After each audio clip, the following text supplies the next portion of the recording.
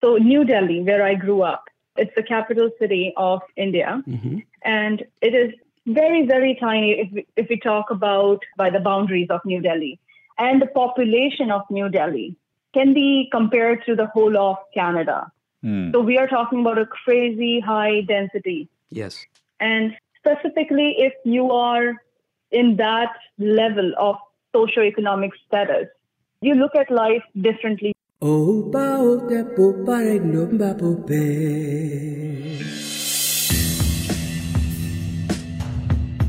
listening to the SIL Podcast with Peter Noce and Harry Posner.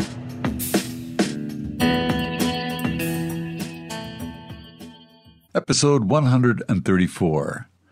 The Undefinable Spirit. Simran Bhamu. From India with love.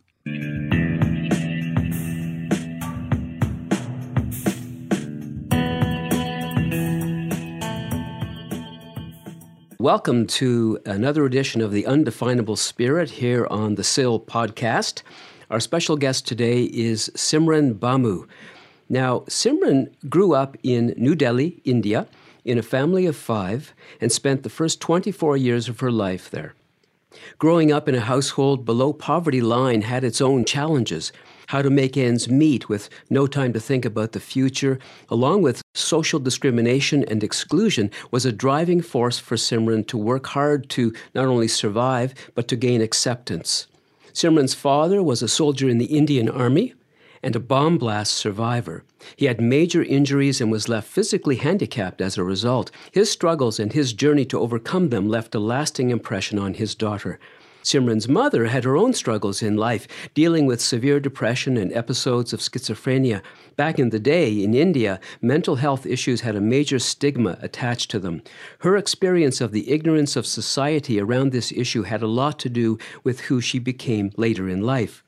Simran came to Canada in 2010 and received her citizenship in 2014, a turning point in her life. Another milestone was the decision in 2018 to get involved in politics, running for councillor in the town of Orangeville, Ontario. Professionally, Simran is a community leader and a business consultant. She is passionate about causes that promote sustainable development, gender equality, using technologies to enhance small business offerings, and accessibility, diversity, and inclusion. She actively participates in discussions on social, economic, and political issues and makes her voice heard over various platforms in Orangeville. Simran likes to spend her free time with family, experimenting with cooking, fashion, and her newly found COVID hobby, and I can relate to this, gardening. Welcome to the podcast, Simran Bhamu. Thank you so much. Hi, Simran. Hi. Now, Simran, you grew up in Delhi, India. I grew up in Canada, and for me, it's really hard to imagine what it would be like growing up in a country with a population of over 1 billion people. Can you talk about what that experience is like? Sure. You're taking me back to the days. So New Delhi, where I grew up, it's the capital city of India. And it is very, very tiny if we talk about by the boundaries of New Delhi. And the population of New Delhi can be compared to the whole of Canada. So we are talking about a crazy high density. Yes. And specifically, if you are in that level of socioeconomic status, you look at life differently. You experience different things than anybody else. So where we lived, where I grew up, where my father and mother built a house for us, it is still not very developed. We got drinking tap water, I think, 3-4 years ago in that area. Wow. So the struggle starts right there. Going to school, you would not have schools in the 5, 10, 20 minutes walking distance. You would have to walk hours to reach school. And especially if your family can't afford to pay for the bus fare for the 3 of you. We were 3 siblings. After that, you come home, or you are really tired. You don't have energy to even play, go outside and play. And especially because the notions that are attached to what is acceptable in the society, what is not acceptable in the society. Suddenly, people feel that because you have a troubled household, now you have become a product of that environment, and you will somehow bring trouble to their children's life if you become friends with them. So that is such a taboo. You would not get invited to birthday parties as a kid. First, we would not have enough money to have our own birthday parties. So we would wait to taste a cake, a birthday cake. And because we were in that kind of an environment, our neighbors, our friends, all of those people belong to the similar socioeconomic background mostly. Mm-hmm. But some of us would wait for that occasion, that once a year at least we will get to try a spoonful of cake. And that was our experience, getting to eat something sweet. Right. We would wait for that. We would long for that. I did not get to eat chocolate or even try how chocolate tastes until I think I was in high school. Mm-hmm. Wow. We're talking about that kind of an environment. We left home without eating anything in the morning. There was no concept of breakfast in our household. And I don't know how it was for everybody else because we didn't even talk about it. It was just routine. Right. We would wake up, we would get ready, go to school, and we will usually get noodles. Maggi was very popular back in the day in India, and they would get ready in 2 minutes. So that will save us gasoline. My mom would have a manual gas stove that she would have to work really, really hard to get started in the morning. I remember the struggle. It would take 2 minutes to cook, so it will help us save the gasoline, and it doesn't need any spices to be put in it because it comes with a spice mix, those noodles. You just add water and use the same spice mix. So we used to take that for lunch. And then you have these lunch boxes that can't keep food warm when it is cold weather days. And then those noodles, I still remember, they will become so hard, they will solidify in one shape of the lunchbox. Mm-hmm. Wow. And I would be so embarrassed to even open that lunchbox because I would knew what is going to be inside it. So essentially what you're describing is what it's like to live in a family living below the poverty line. Yeah, and you don't have as many resources available there either, as much as you have in Canada.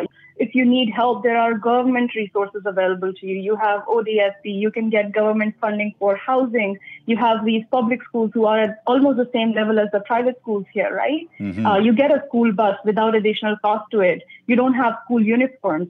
Back in the day, even in the public schools there, we had school uniforms that we had to buy ourselves, that we had to pay for.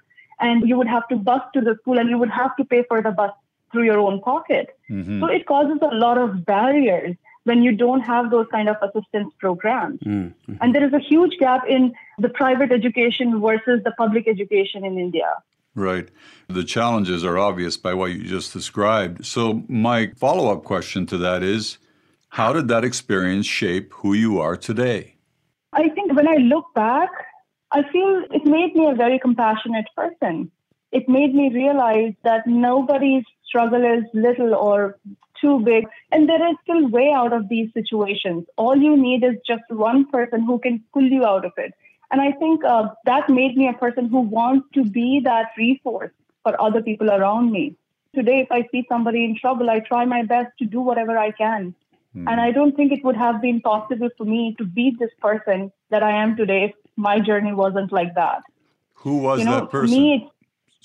For me, the person who left a lasting impression was my teacher in grade 8, who was my teacher until grade 12. She was my English teacher.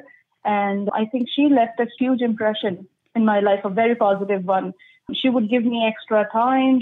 So I would give other students tuitions at home to make some money when I grew up a little older. When I was in grade 5 or 6, I started tutoring other kids. So it wouldn't leave enough time because the school was so far away and we usually walked home, me and my sister. So it would take us 2 hours to come back. And then by the time it would be my time to start tutoring, and then it would be night and I would sleep. Right. So my teacher realized that and she would give me extra time.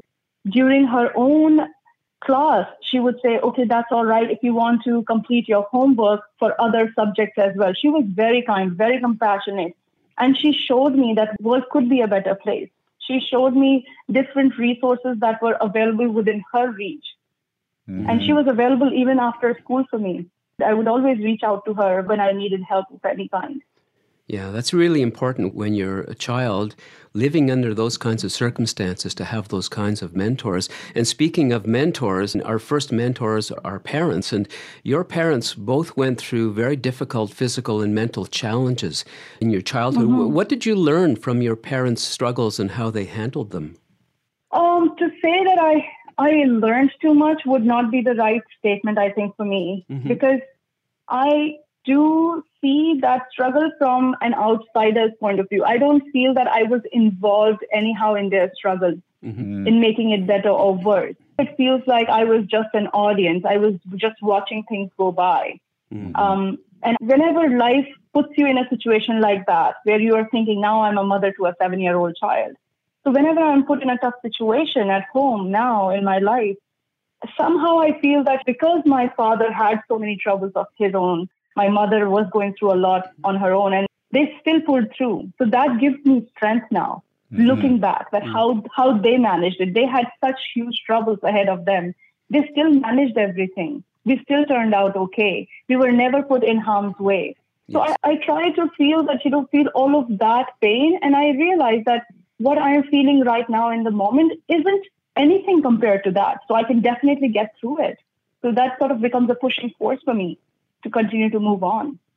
Yeah, certainly not at your level, but I can relate to some of that, which keeps in line with the other things that we're talking about here. Obviously, living in abject poverty, there's a definite economic deficiency, which you're experiencing firsthand. And what was interesting is that you became an entrepreneur at the age of 12. What motivated you to start up a business that early in life, besides the obvious, which we're kind of covering right now? I was a really bright student. And then when you don't have a product to sell to make money, you become the product, right? Right. I used to think, what can I do to make situation better? If I would say that to make situation better for the whole family, that would be a lie, a total lie.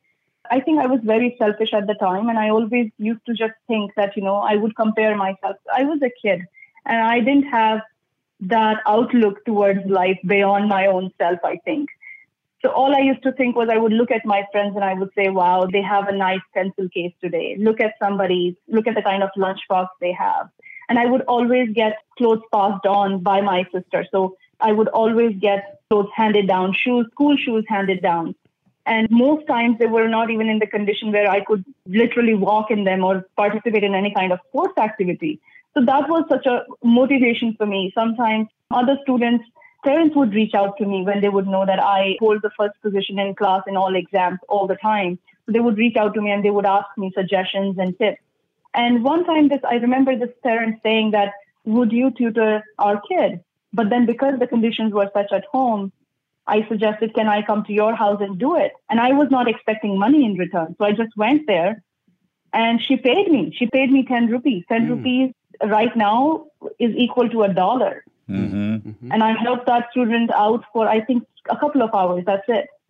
And that is when I realized, as soon as I got hold of that money, I felt something inside me. I felt that hope that this is what I can do. Suddenly all these ideas started coming down and I said, you know what, this is what I want to do. Maybe this is my skill. This is what I can sell and I can make money. So that is how I started doing it. Further on, I got into a lot of business through that as well. So I would have at the end of the month, every month I would have around $15 or so at the end of each month. And then I would try to find students when I became when you become a teenager and then all these girls have their Valentines and, Indian society is not very open-minded and these girls would hide from their parents that they have a Valentine now. They want to buy a gift for somebody. So I would lend them money and I would say, okay, so I will give you 10 rupees, but whenever you return it after a week or two, will you give me 15 instead? Right. And getting money from home wasn't a problem for them, right? It wasn't a problem for them, but just the timing wasn't good for them. They couldn't say why they needed the money on the Valentine's week.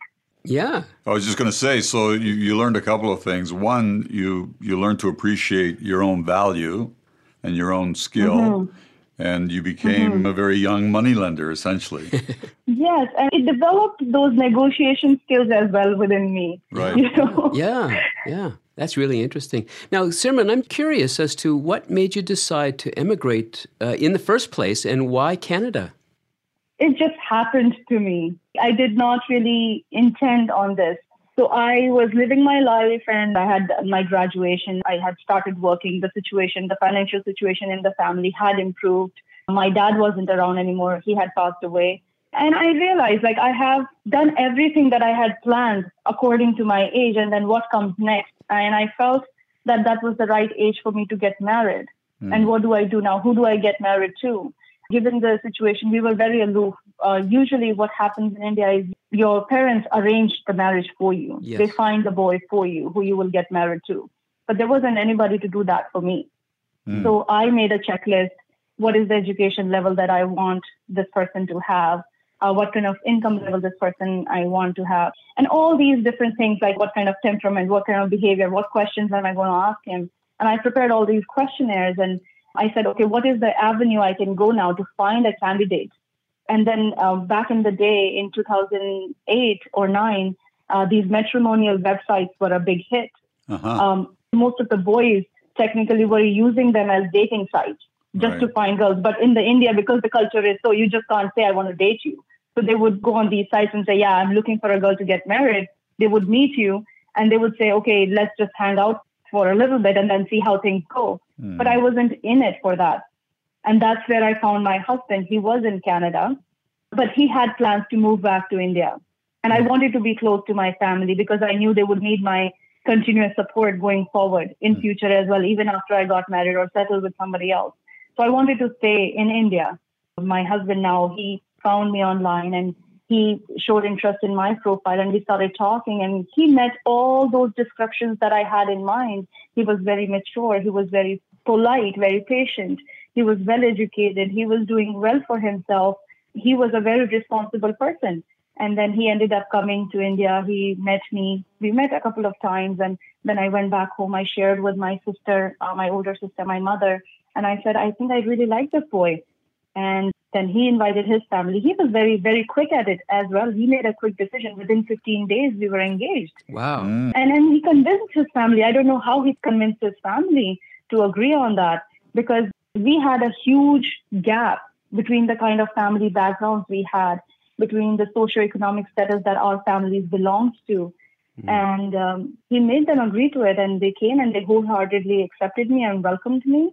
And then he left for here and he came back again in 6 months and we got married. And then he sponsored me to come here, join him here. You may have said 15 days and we're here in the West thinking, who does that kind of thing? But you did something which takes many of us years to do, is you told each other exactly what you were looking for and who you were. And that eliminates a lot of time because most of us do that in relationships. And so whether by circumstance or by choice, you eliminated that. And I'm assuming also that your little business ventures from early on taught you to do those things, part of organizing your thoughts and what you need to do and where you need to go. And then you send it out to someone who's doing exactly the same thing, and voila. And you also circumvent that whole social thing because now you become each other's single most important thing, and even your families can take a secondary position in some sense because you both know what you want. Exactly. And also I think it gave me, I didn't realize that in the time when it was happening, I didn't realize that this is what it would bring to my life. But it brought a lot of people around me suddenly to give me a special place in their lives. Suddenly, because now I was getting married to somebody in Canada, everybody wanted to be friends with me. And all the relatives started pouring in from everywhere that I had never met in ages and decades.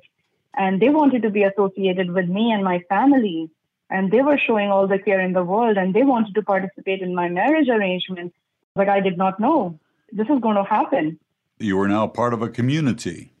Exactly. So what would you say was the most difficult adjustment you had to make after arriving in Canada, and what was the easiest adjustment? The most difficult, I think, I went through a severe depression after I landed here because the social connections weren't the same because I was here by myself at first and I was working there. I was making my own money. I was very independent financially. And, when you have a life like that where you were so focused on making money the whole time and you were not thinking about anything else. So I literally had no hobbies, nothing. All I knew how to do was to make money and that's it. So I landed here. I have no job. I don't have friends. I don't have anybody. If I'm sad, I have to wait a certain number of hours to call back home and talk to somebody and share with them. And by the time, maybe my mood has changed. By the time it is the appropriate time for me to call. Right? So now, so what do I say, right? Yeah. And then, and my husband was the 9-to-5 office job and he didn't drive. We used to live in the Yonge and Eglinton area in Toronto. It was very well connected to everything. But because of the way my life had been and the kind of job that I was in, I had never traveled in the public transit for the last 6 or 7 years of my life. until I came here. And then I had so much of that ingrained in my head that only poor people use public transit, you know? So when I landed here, and then I'm like, suddenly my husband is like, okay, if you want to go someplace, this is the route you can take. This will take you here, and then you take this bus. And I'm thinking, this is a poor man. Now I would have to struggle again in my life. Wow. and I didn't know what else to think of it, right? So finally, and I started struggling that I badly need a job to be able to support this man and get him out of poverty so that we are able to afford a car, not knowing what his financials were. Shows you how strong our roots and impacts of our life are, that with all your rationality, all your education, all your knowledge and so on, that you still fall back on those thoughts or choices that were based on largely on how you grew up. Exactly. Not only that, like your society defines your mentality as well, right? The kind of people that you are surrounded by. So when I landed here, I wasn't as open-minded as I am now. So I'll give you an example. I started working at this multinational organization very quickly after I arrived here. And I landed an interview. Most people said that networking, you have to do a lot of networking. It's all about who you know here and all those things, that it can take up to a year for you to find a job. And I didn't get discouraged. Every morning, I would 9 to 5, I would sit online and I would apply for jobs. Every day, 9 to 5, I will apply for hundreds of jobs. And finally, I landed a job within a few months of arriving here. And I started working. And a part of my training batch was this gay man. And I did not know he was gay. And because the way the culture was in India, I didn't know what to think of it. Inside, I would just the feeling of the unknown. And you start to just stay away from them. Sort of like, I'm ashamed to say that, sort of discriminate. Yes. I don't want to talk to this person. This person is lesser than what everybody else is or who we are, right? So I started sort of doing that. And fast forward, it took me some time. And I think my husband as well helped me through it.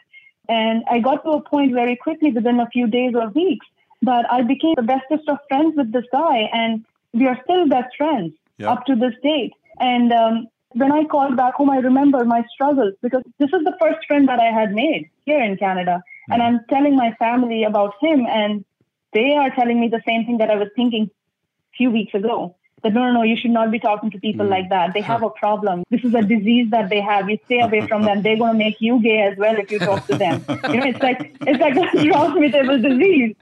So biases like that, prejudice like that, is so ingrained in you. It becomes a part of you.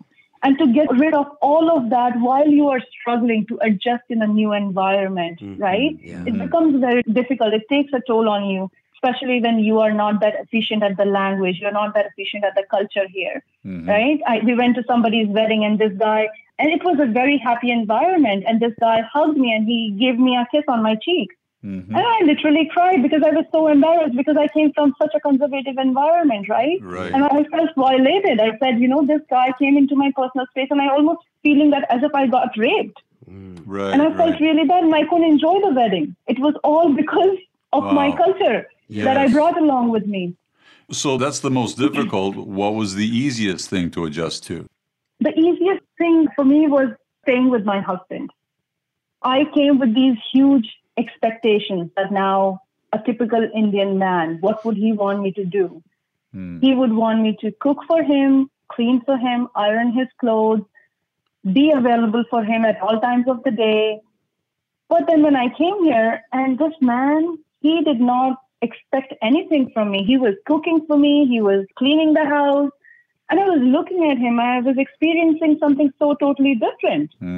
But the first few weeks were filled with guilt that he does not trust me that I can cook good food for him or something like that. That feeling of rejection that, he hasn't accepted me as his wife.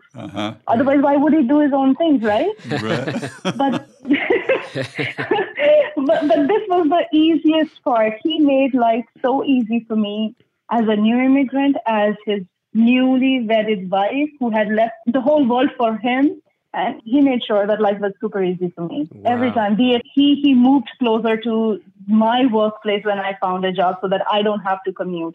Although it involved him commuting. My first job was in Markham. So from Yonge and Eglinton, we moved to Markham. right away within days of me finding that job. And he would commute all the way to downtown Toronto for his job. Mm-hmm. Blessed. You're blessed, clearly. I am very blessed. That's wonderful. Now, you've been here for 8 years, and today is 18th, so tomorrow it will be 10 full years. 10 full years. And 2 years ago, you decided to run for a municipal councillor in Orangeville, just missing out on being elected by not very much. What made you decide to enter politics at the local level, and what was that experience like for you?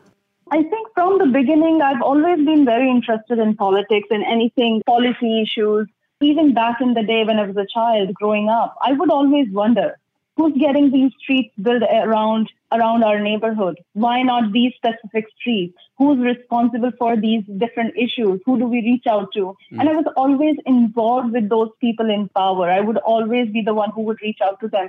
They would laugh at me. They would mock at me back in the day because I was a kid. And because I came from that kind of a background, that they wouldn't take my request seriously. But here, when I realized I'm in a country that has all the freedom. I have equal rights to do anything. I am a citizen here, right? I'm a tax-paying, law-abiding citizen. And coincidentally, at the time, in 2017, I had recently quit my job and I had intended to stay home.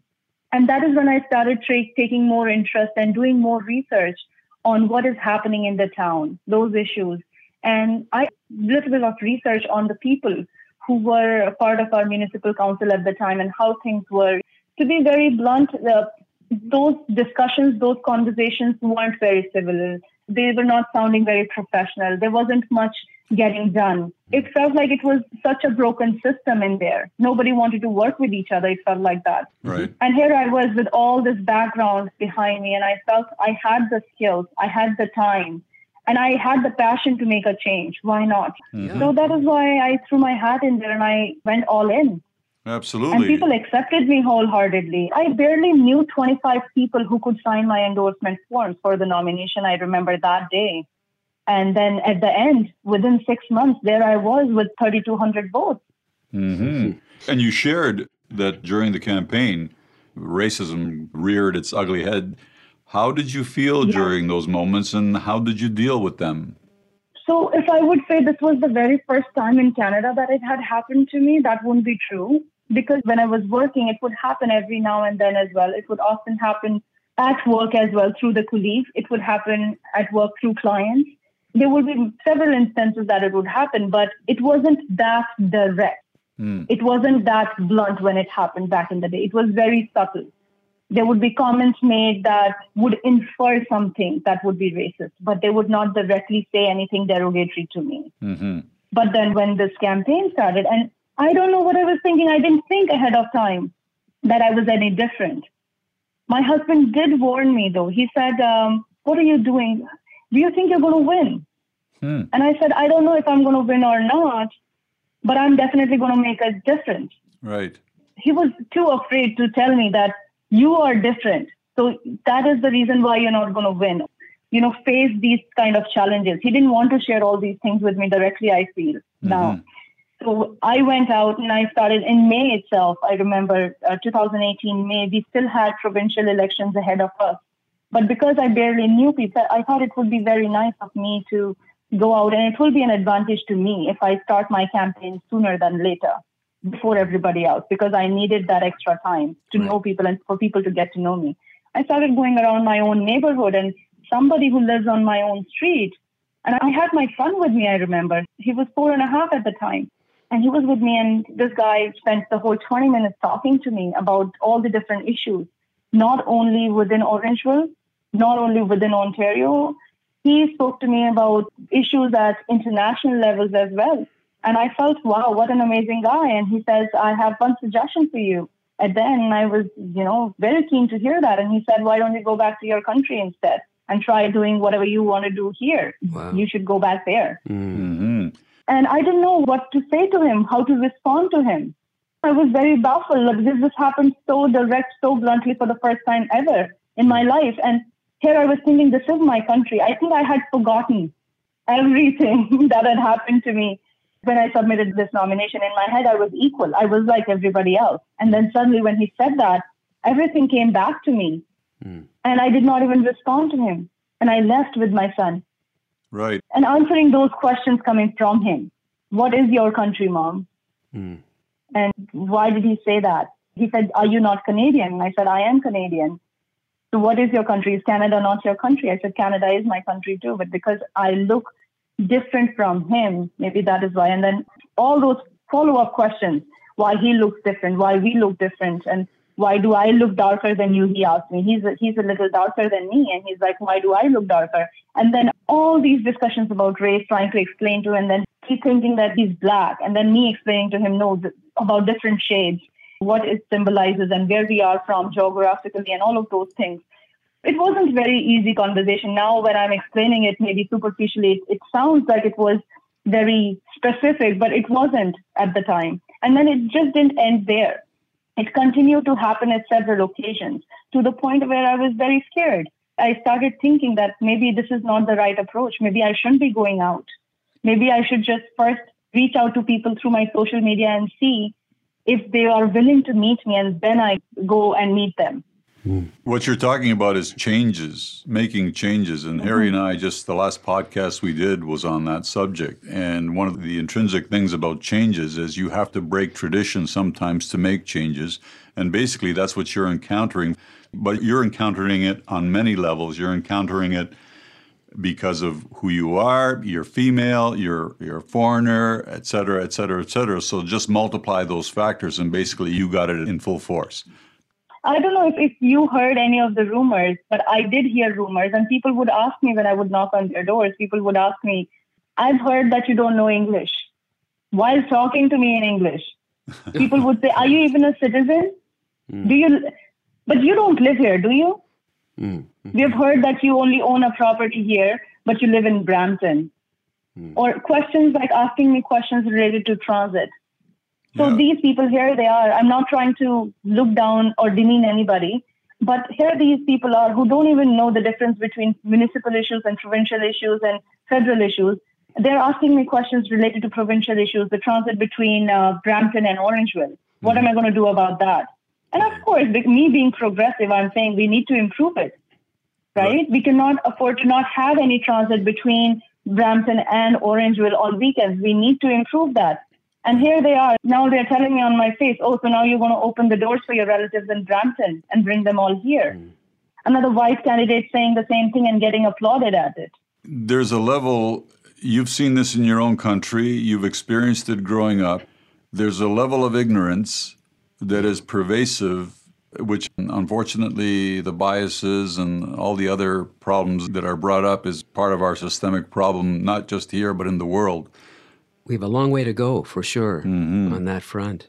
Simran, you know, no interview these days can avoid, unfortunately, can avoid the C word.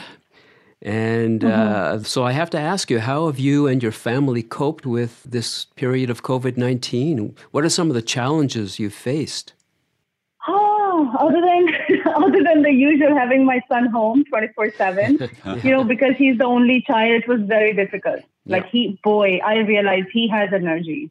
Keeping him occupied, keeping him entertained at all times is a huge task. And something that most parents are not prepared for, to be able to have your child home for all these months, 24/7, he's very social. So that was a very big challenge for both of us, me as well as my husband. And then that was also the time for me to reflect back on my own childhood. And I had no toys. I had no interaction with my parents for any playtime or anything like that. I never did any activities. So now here I am, full grown-up adult. I am a mother now, almost reaching my middle age. And I don't know what to play with my son. Like, what activities can I do with him? All I can do with him is, let's do some math questions. Let me read you a story. And that's about it. I'm thinking, wow, I learned a lot as well through him. And I have two related questions while you're on the topic. What has been your attitude towards COVID-19? And has it changed at all from the onset? And in as far as the measures taken by governments to keep people safe, do you feel they've done too much or too little? To begin with what my perception and how we are taking as a family, COVID, we have taken it very seriously. So the day government declared the lockdown, the shutdown, we were all in. We created a whole strategy for what grocery items would we need. And when there was lack of certain grocery items, we did not go at length to get them or procure them from wherever. We stopped all our online orders as well because we did not want anything delivered through Amazon or any other avenues either. We took it that seriously. We wouldn't go grocery shopping every week that I used to go before. So my husband was the dedicated shopper for us, him being the most immune to everything around. So he would go and we would follow a very strict protocol. As soon as he would come home, he would throw his clothes in the wash. He would go take a shower. He wouldn't touch anything. I would not even touch the grocery items for the next 12 to 14 hours. And then I would put them in the refrigerator. So we were taking it very, very seriously. Okay. Now with the school system being open again, my son is going for in-school classes. Today is day 3 of him going. And we are following the similar protocols. And we've been very fortunate. He only has 5 children in his section, in his grade right now. So the social distancing protocols are being followed. All the COVID protocols are being followed at the school as well to the T. The kids are getting extra spare masks every day to take to school with them. He has sanitizer from home as well as he's given the same in school as well. He knows, he's aware of everything that he's supposed to and not supposed to do because of COVID. Right. And with the given increase in the number of cases that we have recently seen, I have started to contemplate a little again about switching to online mode for him maybe. Before Harry asks you the next question, it sounds to me like from the beginning of this podcast, right to what you just said, you're very equipped for political office. But, I hope I didn't steal any of Harry's question because, I mean, you've talked about everything here. You've talked about everything from compassion to COVID to economics to understanding people to understanding community. Who better to run for office? Exactly. Oh, exactly. Thank you so much. And it's difficult in some ways to talk about the future because it seems so uncertain during this period of COVID. And none of us is sure or able to plan much, it seems, into the future. But I'm wondering how you see your future unfolding in Orangeville. Will you run again for office? And what other activities will you be focused on? I think politics is also these days become a number game. Yep. It's more about popularity versus what you bring to the table. It's more about who you know, how many people you know, how long you've been in town versus what you're going to do, what are your abilities, what expertise do you have. So I'm not too sure. Back in 2018, when I had decided to run, it was a different dynamic altogether. It felt like a very pressing issue at the time because we had such a fragmented council at the time. But right now, the people who have been elected, I'm not going to discount myself. Definitely, I was so worth that position and I would have loved a position in the council. But I also realize the people who are sitting in the council at the moment, I am pretty happy with how they are working together as a team. Yeah. The kind of decisions that they are making collaboratively. Of course, not all the decisions are not 100% according to what I would have done. But this is so much you can achieve together as different people coming and forming a council.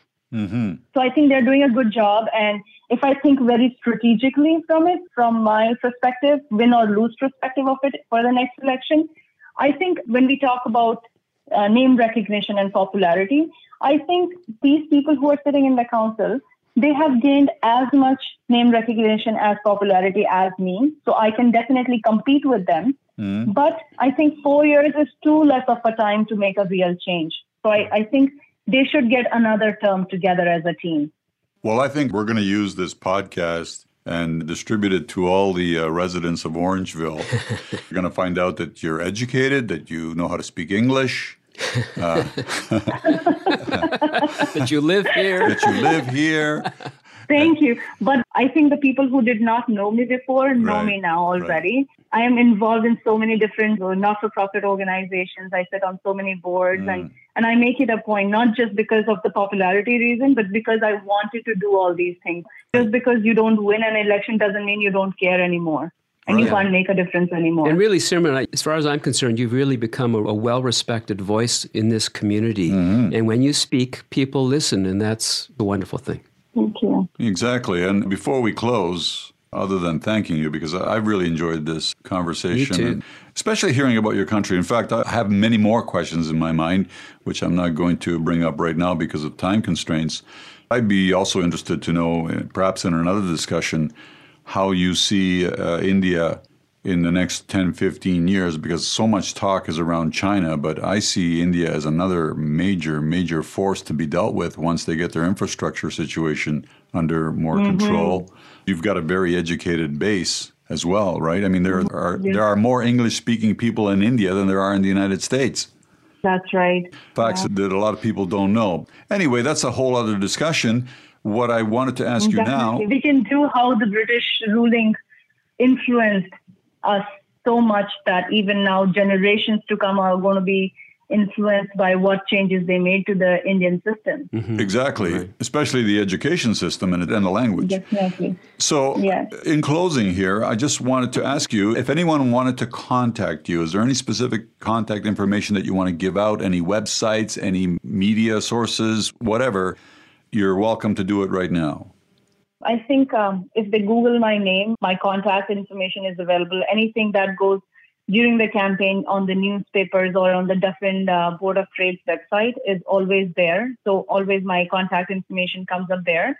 But my Facebook page is the best way to approach me at the moment because I don't have a LinkedIn account right now that is active. I do not really officially hold my position with the BIA anymore, so I wouldn't recommend contacting me through there either. Okay. But right now, I'm very active on Facebook. They can call me. They can email me. My email address is my first name, Simran, SIMRAN, dot my last name, BHAMU, @gmail.com. They can reach out to me there. And usually every time people reach out to me through any of the avenues, through either by calls or by email or by Facebook, I respond right away. Well, that's wonderful. Thank you so much, Simran. It's been a pleasure talking to you, and we hope to talk to you again. Thank you, Peter and Harry, for providing me this platform. I really appreciate the time you guys took out for me today. Excellent. It was great for us, too. Thank you, Simran. It was a pleasure. Again, we'd love to hear your comments. Yeah, and an audiobook could be a bonus if you contribute. Yeah, and we have a little button on our website. You just press and record. Exactly. Ciao, Harry. Ciao, Peter.